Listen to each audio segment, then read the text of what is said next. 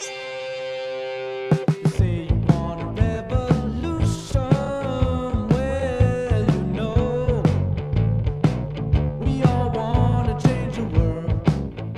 Welcome to Mind, Body, Health, and Politics. I'm your host, Dr. Richard Lewis Miller. The mission of Mind, Body, Health, and Politics is to enhance physical and mental well-being and encourage community. And when I say community, I say it because I believe that human beings are friendly, tribal animals that like to hang out together, cooperate together, and collaborate together. And they can do so best when they associate in relatively small groups where they know each other by name or at least by face. However, it's important to know that there's also a very small percentage, less than 5%, but it's a small, powerful percentage of humans who are predators. They're not cooperative collaborators. They're motivated by power, greed, and avarice. And we must be vigilant about those folks in order to preserve, in the words of Thomas Jefferson, our liberty, that we must be eternally vigilant to take care of our liberty. Our guest today on Mind, Body, Health, and Politics is Dr. Christian Greer. Dr. Christian is a scholar of religious studies specializing in the global history of psychedelic spirituality. While a postdoctoral researcher at Harvard Divinity School, he led a series of research seminars that culminated in the creation of the Harvard Psychedelic Walking Tour, a free audio guide detailing how the Harvard community has shaped the modern history of psychedelic culture. We're going to want to hear about that. His forthcoming book, Angel-Headed Hipsters, Psychedelic Militancy in 1980s North America, that's Oxford University Press, by the way. He explores the expansion of psychedelic culture in the late Cold War era.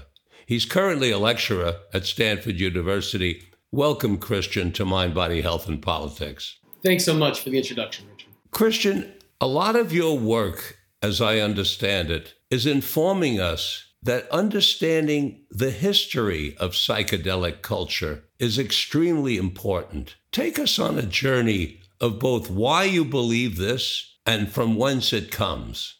Sure. And thanks again for having me on. I'm a big fan of the show. And of course, your new book, Psychedelic Wisdom, I'm eagerly anticipating its publication. It's such an important text. Thank you. Well, I am a historian of religion. And in a nutshell, it just so happened that I remember, being an undergraduate student at Boston University and having a deep thirst, a deep hunger to understand religion and spirituality as it was lived around me. However, all the courses I took were about religious practices and institutionalized religion that didn't seem to be as prominent, at least among my social circle, as a wide variety of other spiritual practices. And so I knew a number of people who would define themselves as earth-based. They have an earth-based spirituality, or I knew pagans. And I knew, in fact, most of the people I knew who were talking about spirituality and religion were not associated with any institutionalized religious group. They were the spiritual but not religious. And one of the main conversation topics amongst the spiritual not religious was psychedelics. So there I was as an undergrad attempting to find some information about the way in which religion was lived around me, yet not finding much. And so I went on to do two master's degrees in the study of religion and esotericism until finally I got to my PhD and I said, listen, I really need to set my mind and attention on telling the history of what is an extremely influential current in modern American religion, and that's psychedelics. However, what I found was that the same narrative was being told and retold about the history of psychedelics in America. This is the master narrative that runs from Aldous Huxley right through Timothy Leary, all the way into Ken Kesey, the Merry Pranksters. And then that master narrative more or less ends in 1969 with Altamont, tragedy there, and the Manson murders. So in some respects, my dissertation became a matter of mapping this master narrative and then attempting to move beyond the master narrative, tell a new story of the way in which psychedelics became a social force in America. And how did I do that? I didn't focus on individuals. I didn't focus on the great men of psychedelic culture. I focused on groups. I focused particularly on the movement of psychedelicist churches. And these churches, of course, did not always look like churches. I mean, some did. Timothy Leary's religious fellowship, the League of Spiritual Discovery, looked like a church and conducted itself as a church, even including sacramental performances led by Alan Watts, the Anglican priest. But then again, you had a whole spectrum of psychedelicist fellowships that took on a variety of institutional forms. You know, from dropout communes, that was the largest. There were upwards of thousands of these dropout communes that were structured around a communal use of lysergic acid dithylamide, LSD, or psilocybin. But dropout communes were not the only type of psychedelic fellowship at the time. You had psychedelic retreat centers. You had musicians, bands that would cultivate a psychedelic following. Here, of course, the Grateful Dead is a perfect example of a psychedelicist group that cultivates a religious understanding of the world or spiritual understanding of the world that it spreads and shares through its music. And in fact, if you want to look at an extremely strong and vibrant community where psychedelic exploration has continued unabated since the 1960s, Grateful Dead fandom is a perfect example of a psychedelic community that's alive, well, and thriving. And it has thrived throughout the war on drugs. Anyways, there were biker gangs. There were sex communes. Let me interrupt you kindly. If the Grateful Dead community, which we know is a significant size community, both in terms of who shows up at their events, who listens to their records, they associate together, and there are even what are called Grateful Dead followers, and we know that. Make the connection for us between the Grateful Dead's music and community and spirituality and religion. Sure. Well, the Grateful Dead, formerly known as the Warlocks, were the house band for Ken Kesey's acid tests, which he conducted from 1965 on. These acid tests were in many ways the first impression the American public had of psychedelic culture, psychedelic experience. So you had thousands of people initiated into the psychedelic worldview through these acid tests. And it just so happened that the extraordinary experiences that these people were having as a result of their participation in these acid tests were shaped and colored by the atmospheres in which they underwent these experiences. And these atmospheres were dominated by the Grateful Dead playing their music. So in one sense, the cryptic lyrics of the Grateful Dead acted as a sort of storyline, acted as a well of insights and teachings and shared ideas for this growing community of psychedelic seekers. And it just so happened that that community of psychedelic seekers got so large that it began to develop its own subcultures within it. One of those subcultures, of course, was the production of psychedelic substances themselves. Here I'm thinking of Bear, the most famous acid chemist in American history, who was the sound engineer for the Grateful Dead.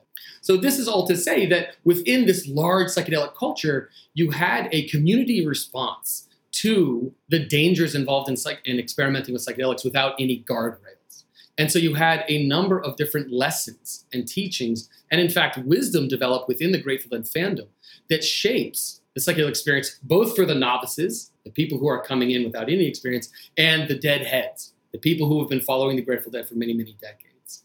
I believe within this container, so to speak, you can have a more or less successful psychedelic trip as a result of the traditions and customs passed down across the Dead community for a number of decades. And just in a more institutionalized sense, Dead concerts often have tents where you can go to and receive aid if your psychedelic experience is becoming unwieldy or uncomfortable. So that's an institutional form as well. Now, what happens as the Grateful Dead have aged and they're less or not at all on tour? What happens with their community and what happens with the spirit of the psychedelic renaissance that they were part of? Oh, I mean, it's a fantastic question. And what's really cool is that I'm actually more interested in Grateful Dead fandom than I am in the Grateful Dead as a band. I'm much more interested in that community because, for example, I'm here at Stanford, a very tech-centric place.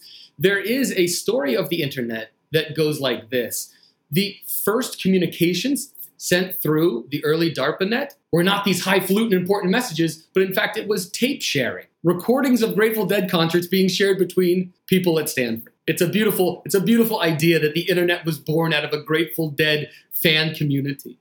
But the Grateful Dead, of course, see psychedelic exploration as a key component of what it means to belong to this community.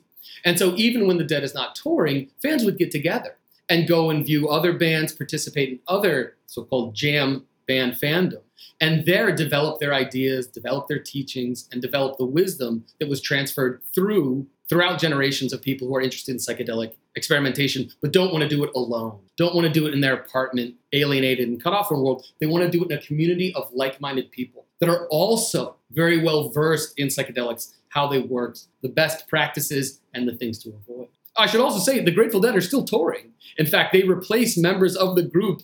And so there will, I hope, always be a Grateful Dead, though perhaps not the same members as the ones that founded the group. What can you tell us about the relationship between the name, the Grateful Dead, and spirituality? Richard, this is a conversation that I've had with a number of students over the years. And I don't think I've ever reached a totally satisfying answer. But before I jump in, do you have any ideas about what could the name of this group mean? Any speculations? Because I don't think there's a right answer. Yes, I do. I have a speculation, but I've never spoken to any of the Dead about it, although one of them is my neighbor on the coast in Northern California. In my first significant psychedelic experience with LSD, I went through what is referred to in the literature and Leary and Alpert described in their book, in the Tibetan Book of the Dead, which I had read before as a student. I took LSD. And by the way, that first time when I took it, Christian, I ate 400 morning glory seeds, heavenly blue, which Leary and Alpert talked about in their book, the Tibetan Book of the Dead. That was the only way I could get LSD in Michigan at the time. And I went through a classic ego death. And fortunately, I had read enough to know that when I felt like I was in fact dying, I wasn't really literally dying, which scares some people. And, they end up in emergency rooms or they go, they're freaking out because they think they're literally physiologically dying. But I knew I wasn't. And I went through what is described as ego death. And afterwards, I was grateful. I was more than grateful. I was thrilled that I had done this, that I had gone through being with myself without the encumbrance of my ego and being able to realize myself as what felt like a light being, an electromagnetic being made of little atoms. In fact, I thought I could see the atoms in solid structures.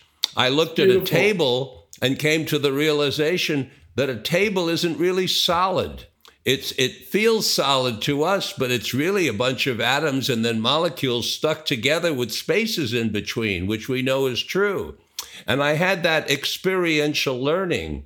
And so I came away from that, quote, ego death, very grateful for the experience. And I made that jump to that's where they were coming from and calling themselves the Grateful Dead. But I've never really verified it. No, that's really a fantastic suggestion. I really love it. And it brings to mind an idea I've had before. Of course, I think you're exactly right. I think it's very effective to translate it this way because it is a little grain of psychedelic wisdom in itself. So only hearing the name can lead you on the path. And of course, I think that you're exactly right. Surrendering ego, becoming grateful to undergo ego death.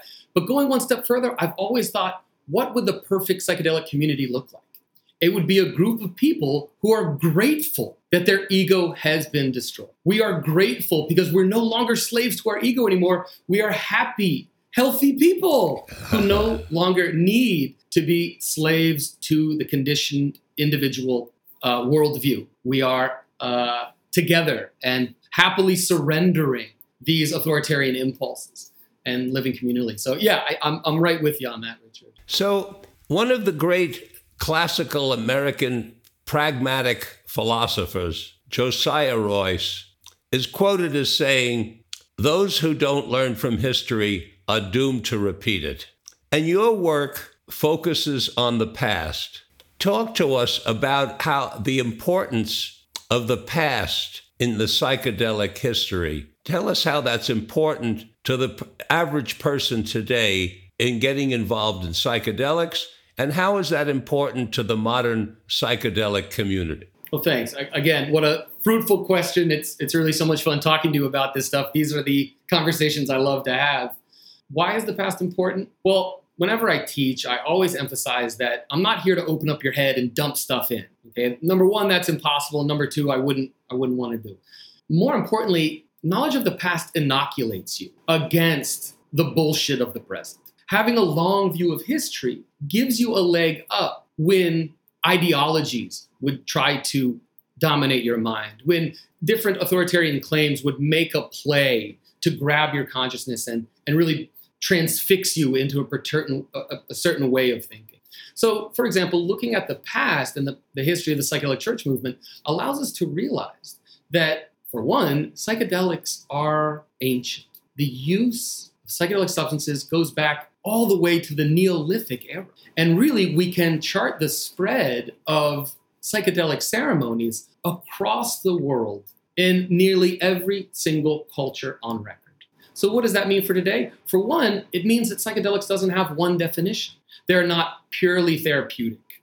They're not purely spiritual. They're not purely ceremonial. They're all of those things. And by looking at the past, I think we can gain a greater sense of the different modalities in which they can be effective, and not insisting that they're only good for this reason or good for this reason. And by that same token, we can also learn from the abuses and the dangers inherent in psychedelic communities. So while the master narrative of psychedelic culture really only focuses on one big bad guy, no, I'm not talking Richard Nixon, I'm talking about Charles Manson. Charles Manson represents this perversion of the hippie ideas. That's the media narrative, but it's not true. If we go back and look through the history of psychedelic churches in the mid-60s to the mid-70s, we find a lot of bad actors. These are people who are able to use psychedelics as a means of wearing down the ego defenses of their followers and eventually taking control, or at least exerting an undue influence on these followers, and then commanding them to do really ugly, disgusting things. And I think it does not behoove anybody to sweep this aspect of psychedelic culture under the rug. Because at the end of the day, I am not here to support psychedelics, nor am I here to villainize them. I am here to give them the proper due they deserve as a historian, which means looking at them in an unbiased way. And really, that is only the result of so many of my forebears, the psychedelic activists, that have worked so hard over the last 70 years to push us out of the war on drugs, which was not simply a militarized campaign to put people in jail, but also an intellectual regime that more or less prohibited scholars from looking at this stuff. I am an advocate for psychedelics, and unabashedly so, Christian. And the reason I'm an advocate, there are several reasons.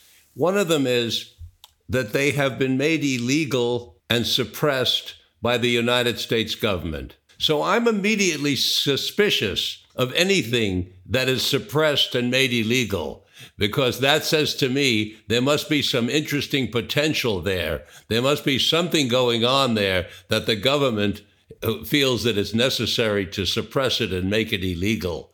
So I want to know more about whatever it is that they're suppressing. And when I study psychedelics, what becomes most obvious to me is that the reason for the suppression is that these medicines have the power to create major cultural change. And governments do not want major cultural change because they could lose their jobs. And more important than anything else to the politicians and the leaders is that they keep their jobs. I mean, that's important to all of us who have to work for a living. You know, do we want to keep our jobs? And their way of keeping their jobs is to keep everything orderly and in control. And so here we have something that could create cultural change. That is of interest to me. As a doctor of clinical psychology, I'm interested because these medicines, these molecules, appear to have the potential for healing. And that is another reason for us to be interested and for me to be an advocate. And then, in addition to that, there is the very distinct possibility that these substances can be used for creativity, for learning more about the human condition and learning more about the world. And I'm going to give you one example of that that's of particular interest to me, Christian. If you cut the back of your hand accidentally and make a cut, maybe 3 or 4 inches along, you will be confident, unless you're a hemophiliac or on blood thinner, you will be confident that that cut is going to heal, correct? Because that's what your skin does. But if I say to you, Christian, how did you heal that cut on your hand? You won't be able to tell me how you did it, but you did it. You might be able to tell me some chemistry, you might be able to tell me some physics, but you literally don't know how your body took charge and healed that wound. But you did, and you did it. And you know you did it because I didn't heal the back of your hand, and your mother and dad didn't, and your sisters and brothers and your friends. It's only you who did that. So we are capable of having things happen to this thing that we call a body, that I call a transporter, that carries our spirit around. We're capable of doing things that we don't know how we did. And I raised the question, might these psychedelic substances facilitate an understanding of how we healed that cut? Could we get some kind of, if not cognitive understanding, then some connection of cognitive and emotional, chemical, physiological understanding, what Heinlein called grokking? Might we learn how to, remember that? Might we learn how to grok, how to heal that? Because if these substances have the power to facilitate an understanding of how we fix the cut on our hand and heal it, then the next step, of course, would be going inside and healing the pancreas or the liver or the heart or the kidneys or whatever else. So I'm giving you a long, winded explanation of why I am an advocate. And I really appreciate the fact that you're not an advocate, that you're a reporter, that you're bringing us information. And I want to switch gears now a bit. And I should say, though, that I don't consider myself so much a reporter as a researcher. And, someone who's willing to go and offer unbiased and hopefully novel ways of interpreting the ways in which psychedelics have shaped human culture from the very start. And I think it's by virtue of offering an unbiased perspective on that social institutions will be forced to change, and government bodies will be forced to change, because they can no longer base their villainization of psychedelics on faulty information, which I believe has proliferated over the course of the war on drugs. And so what I see myself as really hopefully moving history forward in the sense that it can return to the knowledge that psychedelics have always been an integral part of human culture, both as a source of healing and religious exaltation. I didn't mean to diminish your research work when I referred to it as reporting. What I meant was that you bring us an unbiased report of what your research indicates. So you report to us what your research found without loading it with a particular agenda. You give us a neutral reporting of your research, which is very important, as well as my advocacy is important. Now, I want to switch a little bit now and ask you to tell us some stories about the use of psychedelics in early human history. Teach us about some of that we don't know, because as you've pointed out to the public, we know a bit about Albert Hofmann, about his bicycle ride. We know about Leary, and IFIF, the Internal Federation for Internal Freedom, and drop in, turn on, drop in, and drop out. Tune in, drop in and drop out. We know more about the present.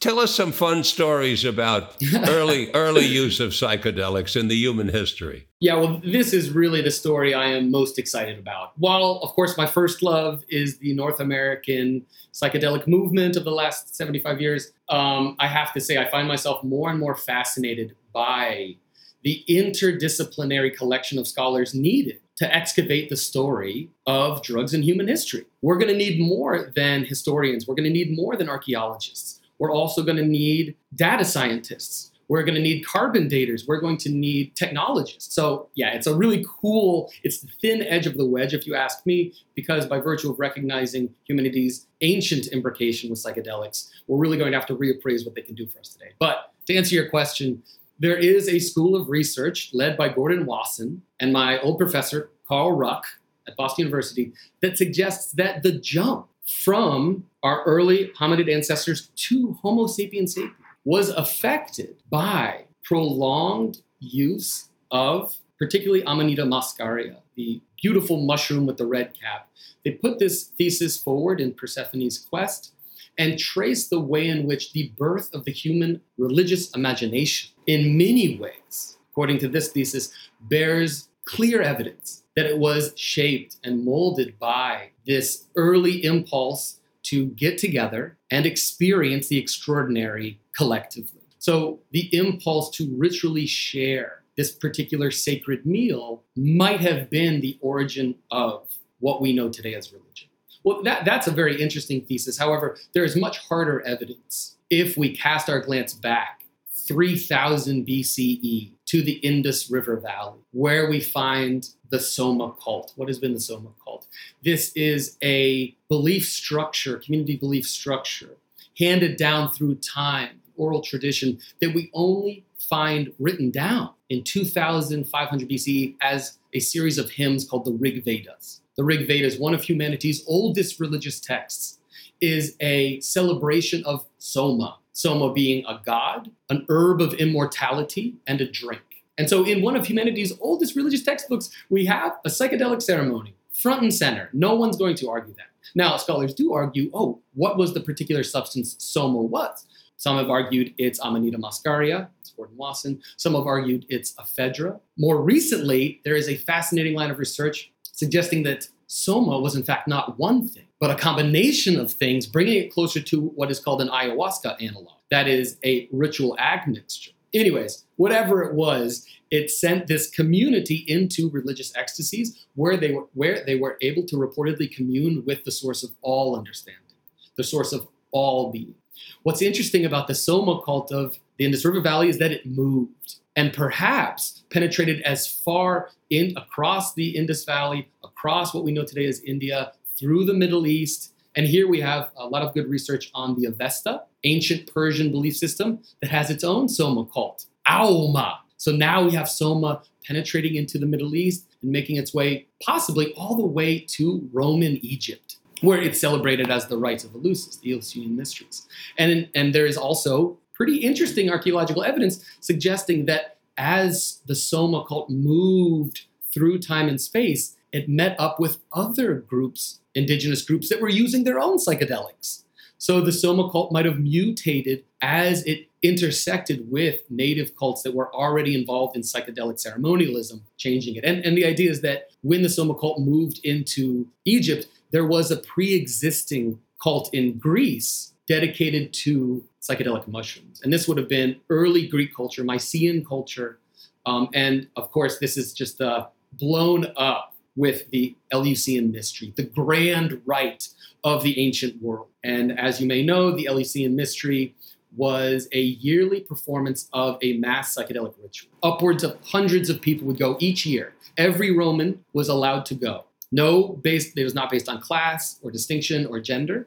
And they were invited into this ceremony that took place incrementally throughout the year. But the big event, they would do a pilgrimage all the way to this temple devoted to Demeter, the goddess of wheat. And over the course of 24 hours, they would be brought into this amphitheater where a huge stage show would happen. And the stage show was punctuated by taking a drink of the kekion, this magical substance. And for hundreds of years, we had a yearly psychedelic ritual occurring right in the middle of the Greek and Roman Empire that cycled thousands through the psychedelic mystery. To this day, we don't know what is in the kekion, though Albert Hoffman has suggested it was ergotized wheat, which would be a LSD, the precursor to LSD. Anyways, so in the ancient world, we had a variety of psychedelic experiences happening. The largest religion of the ancient Greco-Roman world, the Eleusinian Rite, was a psychedelic rite, which is fascinating, but not the only one. And in fact, it was so popular that we had people get in trouble for smuggling the kekion to their home and having psychedelic dinner parties with each other. And of course, there is the provocative thesis put forward by Brian Murarescu that Christianity itself originated as a break-off psychedelic cult. Christianity itself was a mystery religion, and it was a mystery religion shaped by the collective use of psychedelic substances. Okay, well, we can trace the story all the way up to the present. Before we trace it to the present, staying somewhere between before the Common Era and the Common Era, along came this man, Jesus Christ, a Jewish rabbi who changed the course of history. And in one of your sessions that you taught at Harvard, I noticed that the title of one of the sessions was Jesus Was a Mushroom. Christian, what does that mean? Jesus was a mushroom. Right, please tell all. Right. I wish I could reveal the secrets. No. This is a reference to an important book that was published in the 70s, John Allegro's The Sacred Mushroom. The Sacred Mushroom. And John Allegro is a very significant figure in the history of modern religion. He was one of the top religious scientists that was dispatched when the Dead Sea Scrolls were excavated. Uh-huh. So this was someone who was considered a world expert, and he has dozens of ancient languages. I mean, not just, Greek and Sanskrit. He has Aramaic, he has all of the languages necessary to really do important work in the field of ancient religion. Well, after he publishes what is groundbreaking research in the study of the Dead Sea Scrolls, he begins to turn his attention elsewhere. Particularly, he starts looking at fertility rites and fertility cults of ancient Sumeria. So this is, one of humanity's oldest religious endeavors. Anyways, he discovers or believes he has discovered a code underlying Aramaic and Hebrew. Long story short, he looks at the Hebrew scriptures and early Christian scriptures as a cipher that can be decoded. And at the center of this code is the use of psychedelic mushrooms in a renegade Jewish sect based on healing and exaltation. And Jesus himself doesn't exist as a person. Rather, Jesus would exist as a symbol of the regenerative power of the psychedelic experience when undertaken collectively. So whenever you see Jesus, you're talking about the shared love and gnosis that is communicated when people gather in the name of Christ. Christian, you talk to us about this man, John Allegro, and point out that he knew Aramaic, that he was a major scholar, that he was brought in to help translate the Dead Sea Scrolls. And you also bring to our attention, as has happened to so many over the centuries, that his career was not only ruined, but there's an actual article called Academic Suicide that's about him. What happened to him, and why? Is this similar to what happened to those who pointed out that the world was round and not flat? I mean, is this what happened to Galileo? Is this what happened to the great sex researchers where their careers were ruined? To Socrates? Let's not forget. For example, thank you. Yeah. Well, that's a great point. And the article is by Walter Hennegraaff, this world-class Dutch scholar who wrote a think piece about a career of John Allegro. And it's tragic. It is nothing short of tragic because John Allegro put out this book, The Sacred Mushroom and the Cross, which put forward a number of very bold speculations. And sadly, his career was ruined not by people who had gone through his research and refuted his points, which I don't think anyone has actually done. I don't know any scholars personally that have the language skills to actually go through and to undermine Allegro's argument. Instead, what you had was his book set off a media firestorm with people saying, fun with fungi is really, you had a media narrative that just totally tarred and feathered this scholar, misrepresented his research as just a wacky canard, when in fact it wasn't. And the result, of course, was that, it totally crushed him. And he never went back to do more research on this stuff and basically was bullied into silence. And this is not the first time it's happened. If you look at the career of Carl Ruck, it's a similar thing. Carl Ruck is a fantastic classicist. He literally wrote the book on learning classical Greek. His book is taught for students who want to learn classical Greek. However, he began to publish a number of, I think, very insightful books on the viticulture of ancient Rome. That is the culture of wine drinking in Rome. And whenever you read these texts from the Roman era, there's wine everywhere and people are enjoying it, but they don't seem to be intoxicated in the same way that we are. Why are they having visions of gods? Why are they having an ascent into the noumena? What kind of wine were they drinking? Karl Rupp went back and said, hey, listen, we've done some archaeological evidence and there's a lot of textual clues indicating that wine wasn't the wine we drink today. In fact, wine in the ancient world was added. There was a number of psychedelic additives to it. And so this casts a new light on the sacramental use of wine amongst the early Christian community.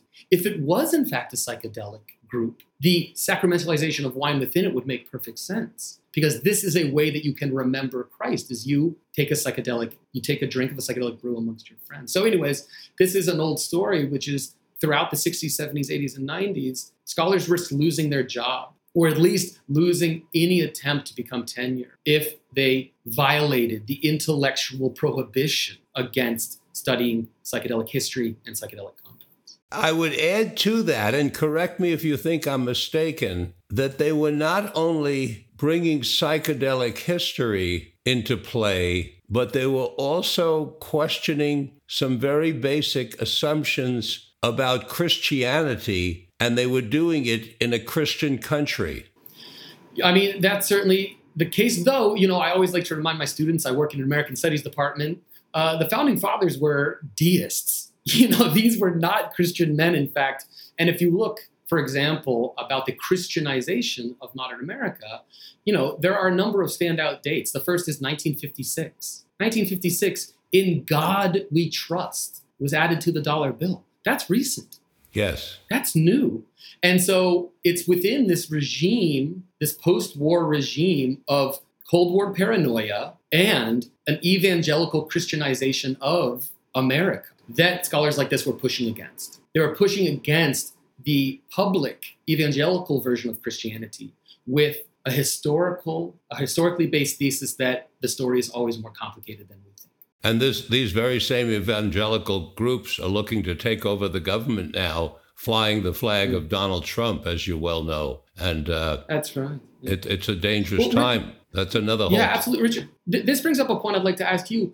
I have recently started to consider something that I find to be very dangerous, which is the possibility that we are living in a small island of open-minded thinking about psychedelics, and that could possibly not last forever. Do you get the sense that we're building towards a change in culture with the psychedelic renaissance? Or is it possible that this is a small moment of clear thinking in what would otherwise be, then otherwise revert back to war on drugs? That's a great question, Christian. And as I said to a group of seminarians this past weekend, I had the good fortune to live in one of those moments in history, and it was called the 1960s. And there was a spirit of love in the air. There was a spirit of good feeling towards one fellow in the air. There was the kind of spirit where when I went over the Bay Bridge in San Francisco, many of us would pay for the person behind us. Beautiful. It was exciting. It was a thrill to have the person in front of you pay for your bill. It was only $1, but it was a feeling of camaraderie and connection. It was a time when people wore costumes rather than just the off-the-rack clothing that we are regimented with to all look the same in this country.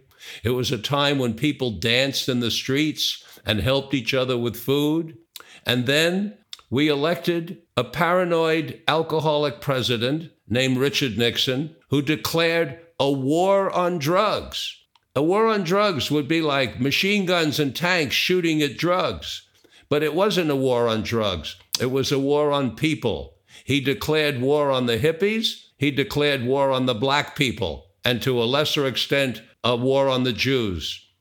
And everything changed. And this is underlining your point, because the 60s then became not something that carried on in the way the Grateful Dead, although the spirit of it has to a certain extent. It became a moment in history. And now we are undergoing a psychedelic renaissance where research is coming out for the first time in 50 years, after 50 years of suppression of university research. What kind of a country suppresses university research? That's what I expect from China and Russia. That's not what I expect from the great America. Suppression of research. We're coming out of it, but eternal vigilance is the price of liberty. And if we are not vigilant, if we don't get out and vote, if we're not very careful, this whole renaissance could become, in your words, a small moment in history, and the clock could turn back again, because there are groups in this country banning books in these here United States. You know that, you've read about it, we all know about it. They are banning books. And if we don't want to live as subjects rather than citizens, if we don't want to live in a country where books are banned, we better get moving, and we better activate, and we better get out. You're exactly right. And we better get out to vote. This is a very dangerous time. I totally agree with you, Christian. In fact, I think an argument could strongly be made that we are still fighting the Civil War and that we are engaged in a civil war. And this is a very dangerous time. It's the most dangerous time, and I'm 83 years old. It's the most dangerous time of my lifetime for sure. And I lived through World War II, and this feels more dangerous. Yeah, and you know, Richard, what you said about banning books just has me thinking it's not impossible to foresee of a time when your new book, Psychedelic Wisdom, is on that band's book list. When my book, Angel-Headed Hipsters, is on the band's book list. And so I suppose the imperative then is for us to do the work we can do now, is to not wait, but in fact, devote our full attention to this stuff. And if it just so happens that the tide turns and psychedelics are no longer touted as a beneficial element in human culture for healing, for therapy, for spirituality, for recreation, well, then I think that we should be able to account for the liberties that we enjoy right now by doing the hard work we do in order to explain and clarify what these substances are and the value they have to culture. One of aspect of the present Renaissance, Christian, that you're quite familiar with is what one might call taking homeopathic doses of psychedelics. They're referred to as microdoses. Is this something that has been brought to us that has been used in the past that you know of? And can we learn something about our present usage of microdosing from some of these past experiences? What can you tell us about that? Yeah, well, so much of my research on psychedelic culture is based on archival exploration. I go into, the Ludlow Santo Domingo Library at Harvard, the largest archive of psychedelic material on earth, is an essential reference point for anyone who wants to do research here. It's the same with the Institute of Social History in Amsterdam.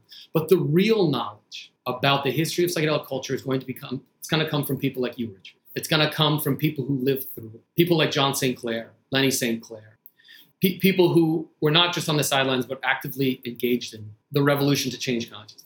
And what I've learned from my friends who are in their 70s and 80s and 90s is that psychedelics were looked at as a means by which one could connect or reconnect to the source of all knowledge, to God. And what I learned was a lot of my elderly friends who were in the 1960s psychedelic movement, never stopped taking them. And in fact, it really broke my heart to hear one of my elderly friends said, I remember the day Timothy Leary died.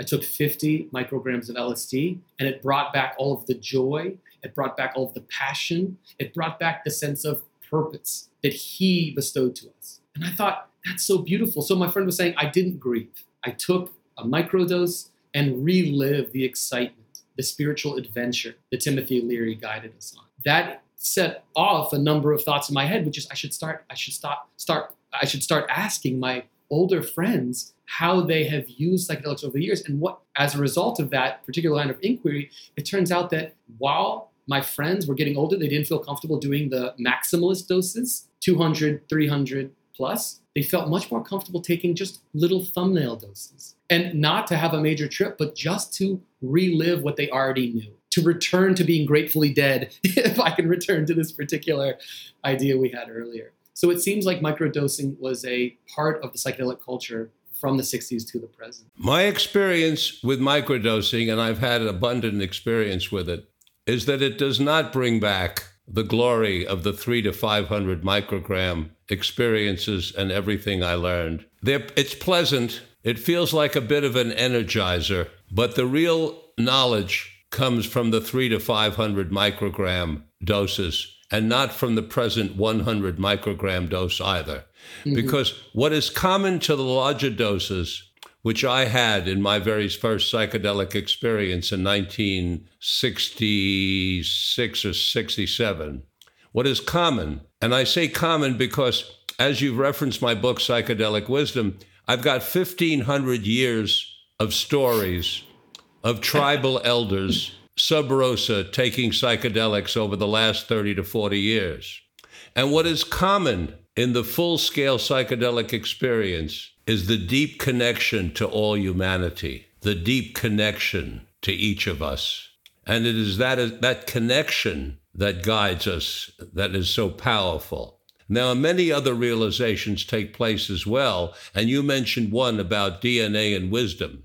And I did, in that first experience and in others after it, have an experiential learning, a teaching to me that all wisdom from the beginning to now is in each of us. It's encoded into our DNA. And what we need do is go inside as well as outside. As much as the importance of your library research, and I love the fact that you went to the Fitzhugh Ludlow Library, that's fantastic.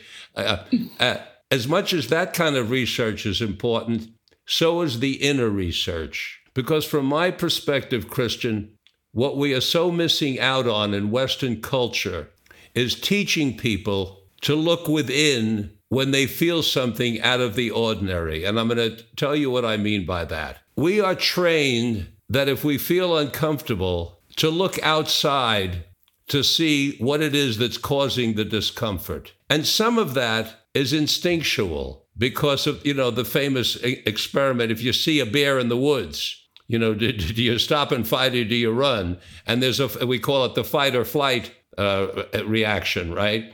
And of course, if you have any brains about you and any equilibrium, you get the hell out of there or get up the tree as fast as you can, right? But from that paradigm of fight or flight, when we get scared, when we get anxious, when our blood pressure goes up and our heart rate increases, we tend to look outside. What's causing it? What's out there? Is there a bear out there? And really what we need to teach ourselves and our young people is that when that happens, you look inside. How do I bring my blood pressure down internally? How do I resolve my heart rate internally? Because looking outside for what's causing a problem inside is on the way to paranoia. Absolutely. Because and paranoia there'll always be something else, Paranoia be another is thing. Right. Paranoia is there's something out there that's going to get me. Mm-hmm. But Narapoia, what I call Narapoia, is there's something going on inside me. I'll look inside with me, and then I'll resolve it because I have the power to resolve it. I can change my heart rate. I can change my blood pressure. Right on, Richard. That's what I'm talking about, man. That's good. I like that.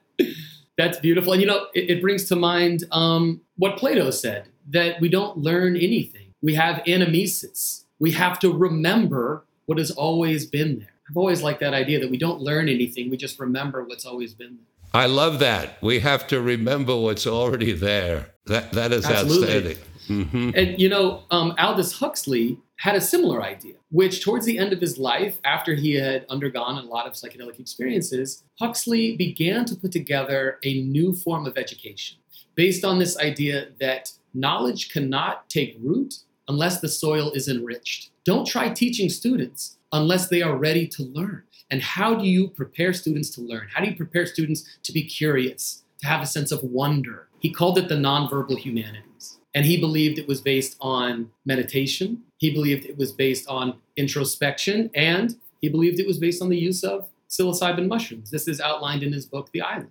He believed that you have to prepare the soil. And I don't think this is just for young people. I think this is for everybody. For the Fitzhugh Ludlow Library to make any sense, I had to prepare myself to be able to know what to look for. I don't think anyone off the street could just walk in and really get a clear sense. And I think that's not just for archives, but for classrooms too. And I think that as educators, it is incumbent upon us to realize that it is not a matter of material we're teaching, but a matter of being with other people who are able to learn and teach themselves. Indeed. Are there any particular historical moments, in addition to the ones you've told us about, that we should be considering as relating to the current Renaissance? Wow, great question. Well, of course, the first is the original psychedelic revolution in the Paleolithic or Neolithic era.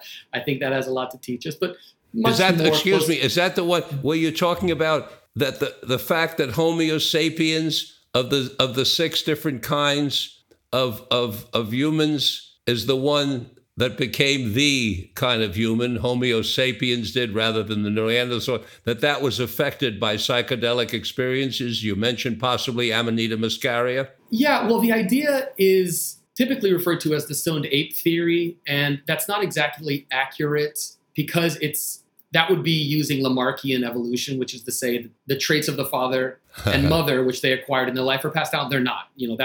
None of us are Lamarckians. We are Darwinians. Which means that Amanita muscaria was a part of an ecological niche that, by virtue of being present, changed the way in which that niche functioned. And the changing of a function, the gestalt of that niche changed as a result of Amanita muscaria. And it's as a result of these ecological niches that different evolutionary paths were taken. But I should say that I am much more interested in people today remembering the original wave of psychedelic therapy in the 1950s. Let's not forget, psychiatrists and psychologists have already had a turning point in their history in the 1950s. And here I'd reference my friend Erica Dyke's book, Psychedelic Psychiatry. It looks at the way in which the 1950s psychedelic psychiatry boom in Saskatchewan, Canada, and Los Angeles, California made significant strides with the treatment of alcoholism, made significant strides with the treatment of impotence and so-called virginity, made incredible strides with the treatment of schizophrenia. Psychedelics were poised to be a new way of life for America in the 1950s. And the idea that Timothy Leary was somehow responsible for the end of that is not true. There were so many other factors at play that really derailed that particular moment in history. And here I should say that the US government has always been interested in psychedelics. In fact, they were far more interested in psychedelics in the late 40s and early 50s than the psychiatric community. Yes. But they were interested in them for nefarious reasons. And I should say that to this day, I don't think that interest has evaporated. So whatever strides are being made by the psychiatric community today, I think they should always keep in mind that the government is not far behind, curious, interested in appropriating those beautiful insights to their own end. I'm going to take us in a slightly different direction, Christian, because you mentioned Darwin. And there are those who would argue that Darwinian theory suggests that we should take care of the strongest and feed the strongest and let the weak perish. And those very same people are practicing what we might call Darwinian capitalism. Mm-hmm. So that whereas in contradistinction to those of us humanists, I include myself, who would feed the world because, quote, we can and they are part of us, they would argue we should let them perish because they're not the strongest. Do you see a way that psychedelics could counter that kind of thinking of extreme Darwinianism to the point of letting billions die without water, or letting in Darwinian capitalism allowing billions to perish without food? I mean, what a maladapted and ugly view of power. Because I think as psychedelic people for the last 100 years have said, that's not what power is. Power is love. Real power is togetherness, and it lifts everybody up. So if we look at psychedelic activists over the last 100 years, their principal interest was sharing the sublime affection of being on Earth together. And so I hope, of course, that the reintroduction of psychedelics into the mainstream will spread this realization that love is the answer. Always has been. Ain't gone nowhere. Still here. Love has always been the answer. And hopefully it will diffuse this disgusting misunderstanding of what power is, which, in fact, this survival of the fittest mentality, which is only brought pain and suffering to humanity. Also, if I'm not mistaken, Darwin didn't coin the term survival of the fittest. I think it came later, but was attributed to him. Yes. But anyways, hopefully love will return as the answer, because it's always been the answer. and I think always will be, or at least I hope so. I'm going to bring this edition of our interview with Dr. Christian to a close. I pointedly say this edition because I very much want to bring him back in the future. I'm going to end the edition with a quote from him that you just heard a few moments ago. Let us focus on the sublime affection that love brings to us all. Thank you, Christian, for being with us today on Mind, Body, Health, and Politics. I so much have enjoyed and appreciate the words of wisdom that you bring to us. Thanks so much for having me, Richard. It's been an absolute pleasure to be with you today. And thank you all for listening to today's broadcast of Mind, Body, Health, and Politics. Until we meet again, this is Dr. Richard Miller reminding you that good health is worth fighting for, and it is essential for life, liberty, and the pursuit of happiness.